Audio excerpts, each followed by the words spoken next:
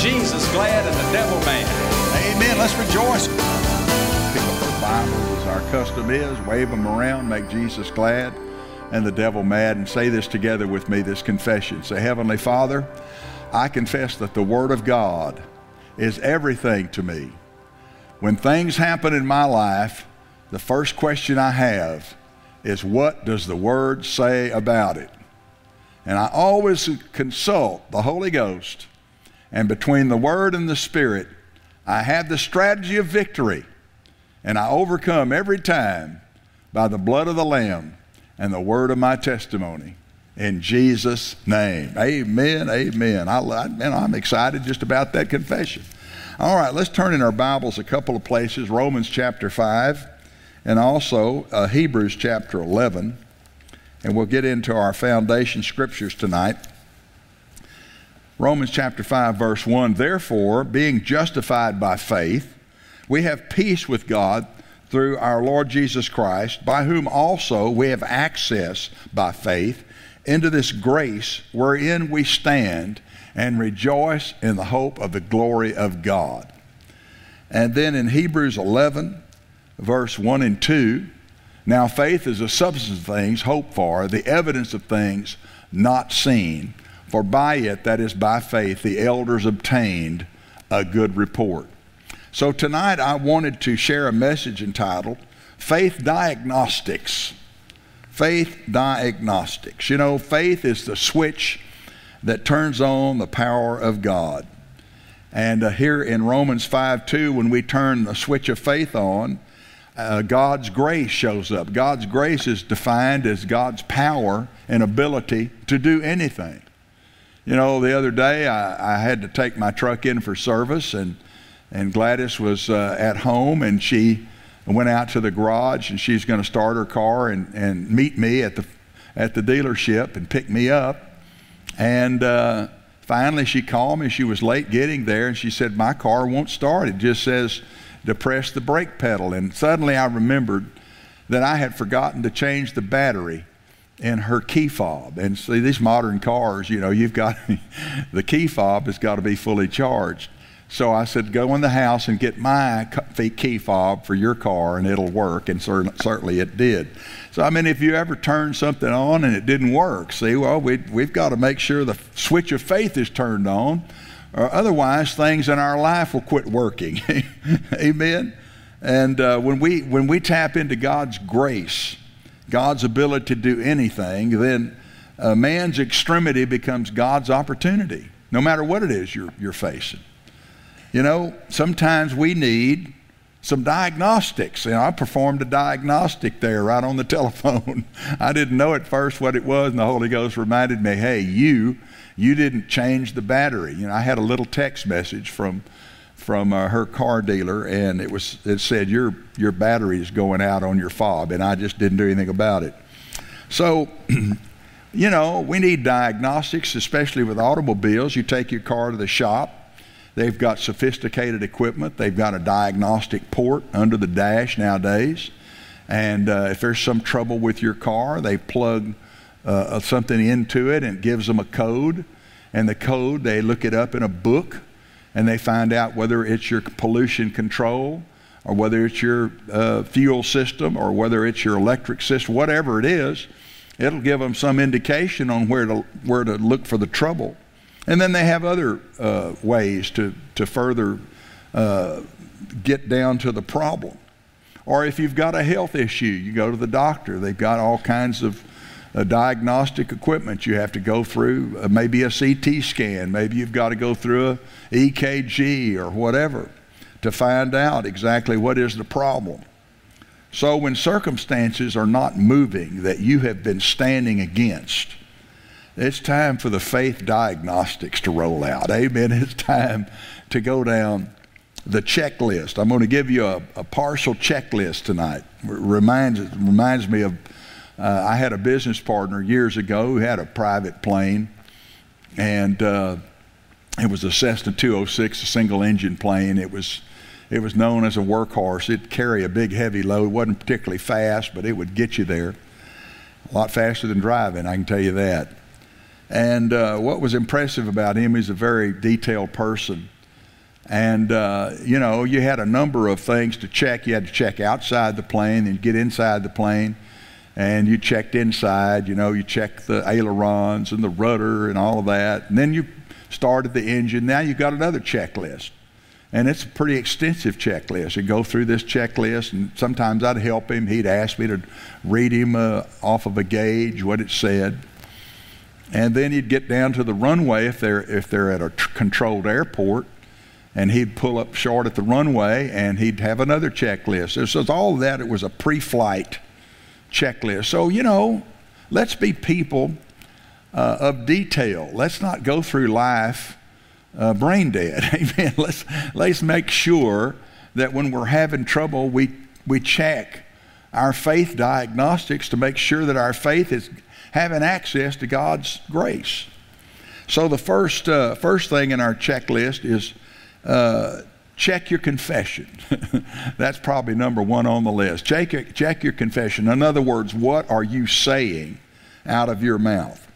Hebrews 10:23 says, hold fast the profession of your faith without wavering. That word profession actually means confession. How faithful are you to holding fast to a good confession about your situation, about your life, about your health, about your finances? Sometimes we're real strong in church. We can confess strongly in church service, or we can confess strongly when we're around other believers, but somehow when we're at work and somebody says, well, how you doing? How you doing, Fred? Well, I tell you, I'm just barely hanging on. I'm believing that I won't have to move out of my house. So if you've been confessing that all your needs are met, and then you say that, well, you're not holding fast. Hebrews 13:5 and 6. It says, that he has promised that he will never leave you nor forsake you, so that we may boldly say, the Lord is my helper, I shall not fear what man will do unto me. I always remember he's with you and he's for you. And we're to boldly say, not barely say. Sometimes we just don't say it enough. Sometimes we don't say the right things at the right time. Mark 11:23, it says that Jesus said that we can have whatever we say. It uses the word believe one time and the word say, or the version of say, 3 times. And so your results will never rise above the level of your confession. So if your confession is faulty, if it's inconsistent, inconsistency lies the power. It's not what you say once. It's not what you say in church. It's not what you say around other Christians. It's what you always say, private or public. How are you doing, Fred? I tell you, I'm blessed. Thank you very much. And you may not feel blessed. You may be late on your bills. You may be feeling terrible as far as physically. It's not wrong to say you're blessed. You're calling the things that be not as though they were. That's not lying. That's Bible. Amen. Sometimes people they feel like they have to tell it like it is. No, tell it like the Bible says it is. That's being consistent with your good confession. So faith is calling the things that be not as though they were. It's the evidence of things not yet seen. So you haven't seen it yet, but it's true anyway. So say it's true. Say that you have it, and it will show up. Praise God. So check your confession, number one on the list. Another thing to check on your pre-flight checklist, and do it every time. That's another thing about my partner. Sometimes we would have to land for some purpose. I remember one time we landed at another airfield. I don't remember what it was about. Well, we weren't there but 15 minutes, and we shut the motor off, and we had to take back off. And we weren't there more than 15 minutes. Well, guess what he did? He walked all the way around the plane. He checked the gasoline. We didn't get any gas. The gas is the same gas we've been using for an hour and a half of the flying time that we'd been flying. Nothing had changed, but he went around as if we had not even been in the plane. He checked everything outside. He checked the gasoline, make sure there's not water in the gas in each wing. And then he got in and he checked the ailerons. He checked the rudder. And then he, started the engine and he did his pre-flight checklist, big old long list of stuff. Then he taxied out to where he's going to take off and did another checklist.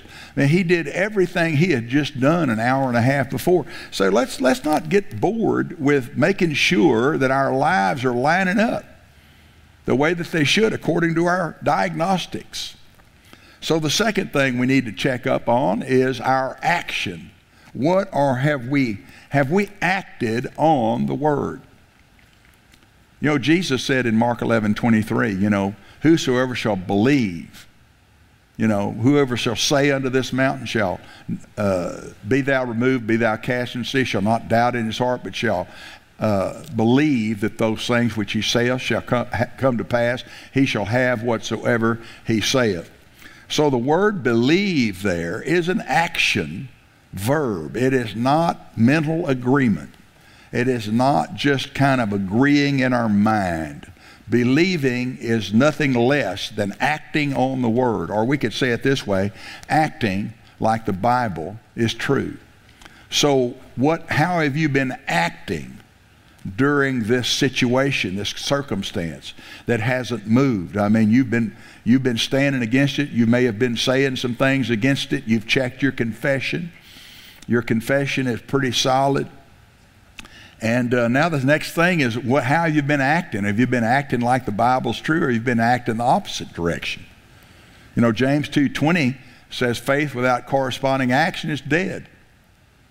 And so sometimes we don't really know what to do to act our faith. I've been in situations where I said, Father, I just prayed this prayer. Father, how do I act my faith? How do I act on my faith?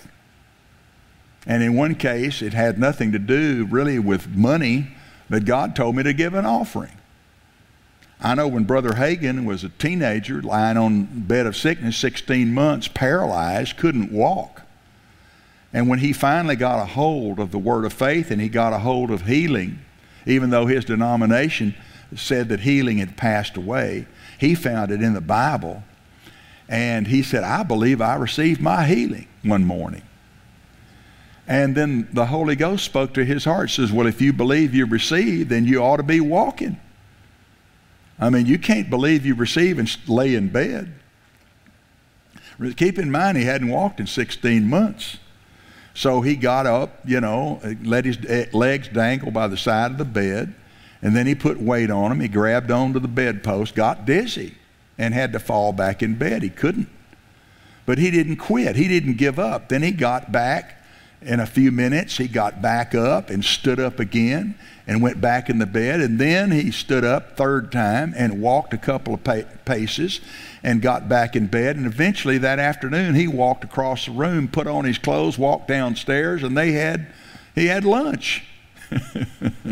All because he acted on on the word that says by Jesus' stripes he was healed. Now, if you're healed, then you're going to act like you're healed. Amen. If you're blessed, you're going to act like you're blessed. Amen. You're not going to have a pity party. You're not going to sob and cry and beg God and all of those kind of things. That's not acting like the Bible's true. As a matter of fact, that's acting like what God's Word, that you can't depend on it. It's what you're sending the wrong signal with your actions. So if you're sick, again, get up. Well, I tried that and I'm so weak. Well, do it again. I mean, fight it. Resist sickness. Let your faith impel you into action. Are you broke? Well, give something. Well, I don't have any money. Well, if you don't even have 1 cent, then give an article of clothing. Give your shoes away. Give something. Get something going so that you can just spit in the devil's face and say, look, you're not going to stop me from giving. I'm going to give because I'm a giver. Amen.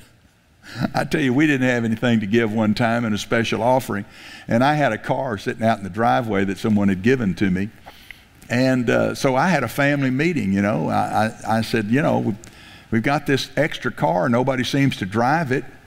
I said, I'd like to be part of this missions offering. Brother Osteen's taking up a missions offering.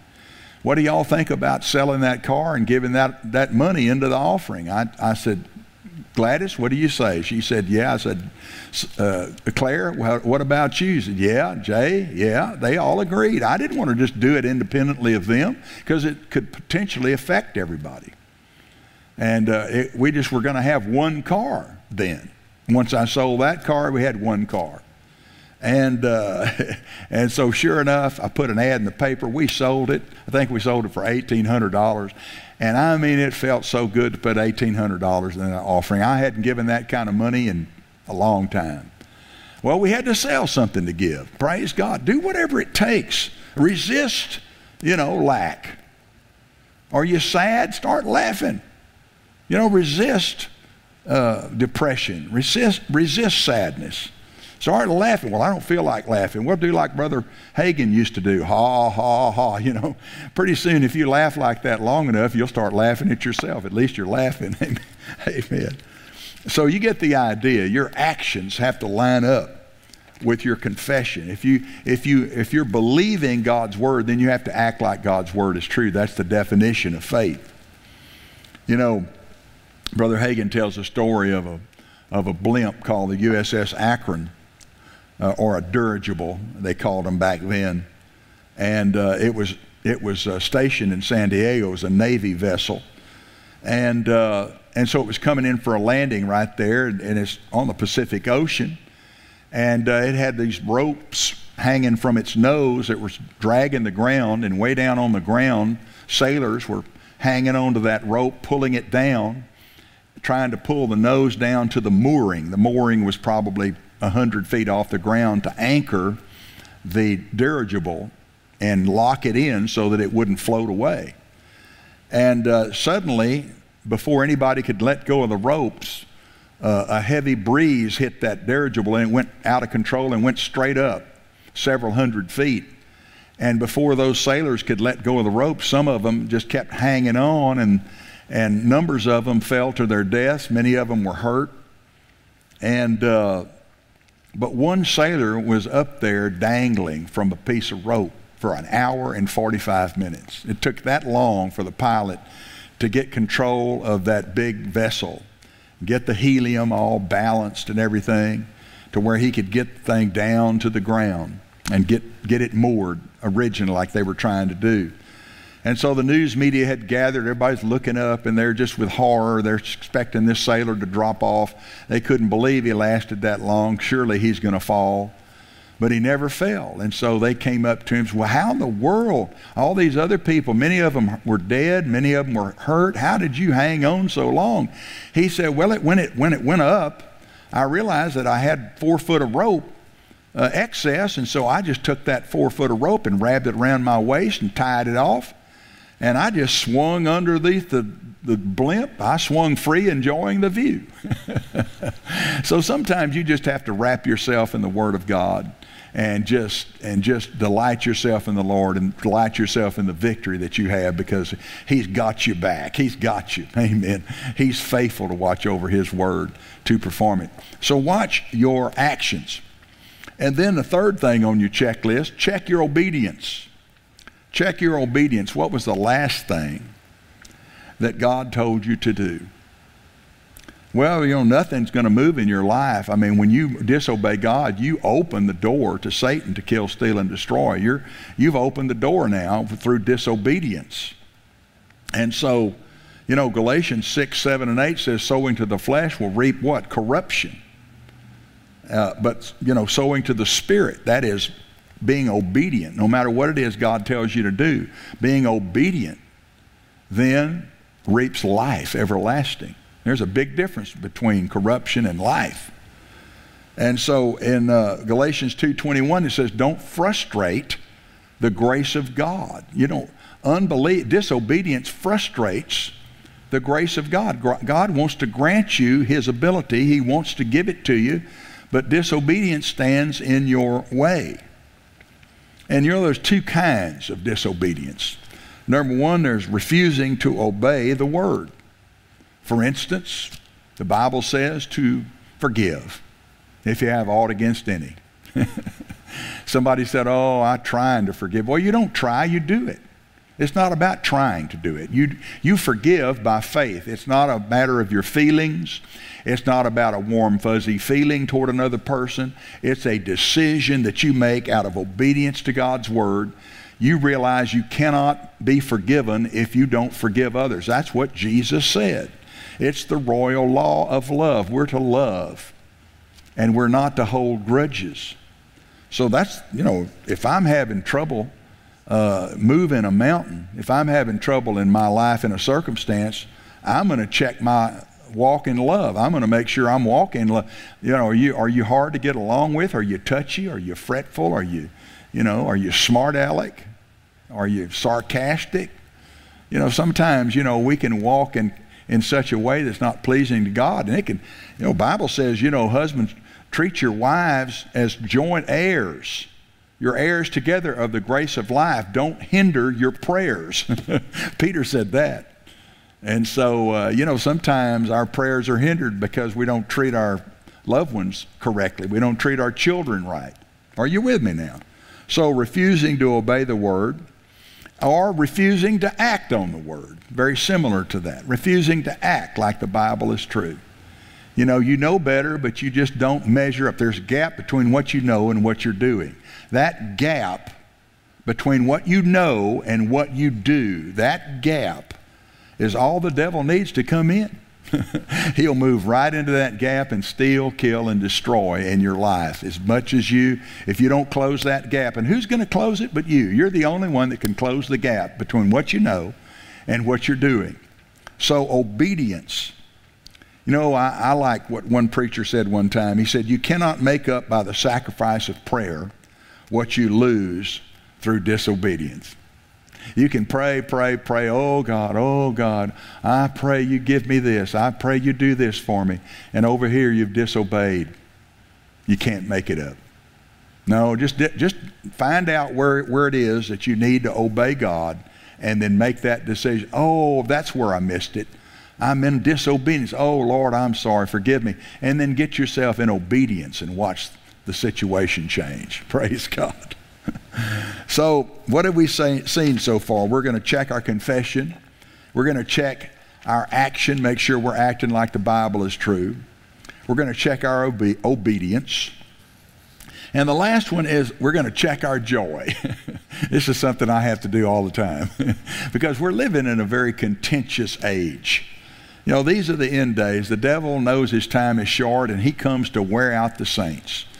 And it just seems like every time you turn on the television, there's no news, there's just a narrative. It's always the same old thing. All they want to do is distort. They want to give you a line, a narrative. They don't want to give you the real news. You don't get the real news at all anymore. But Nehemiah 8:10 says, the joy of the Lord is your strength. You've got to spend time on purpose praising God and laughing and rejoicing. Philippians 4:4, rejoice in the Lord always. And again, I say rejoice.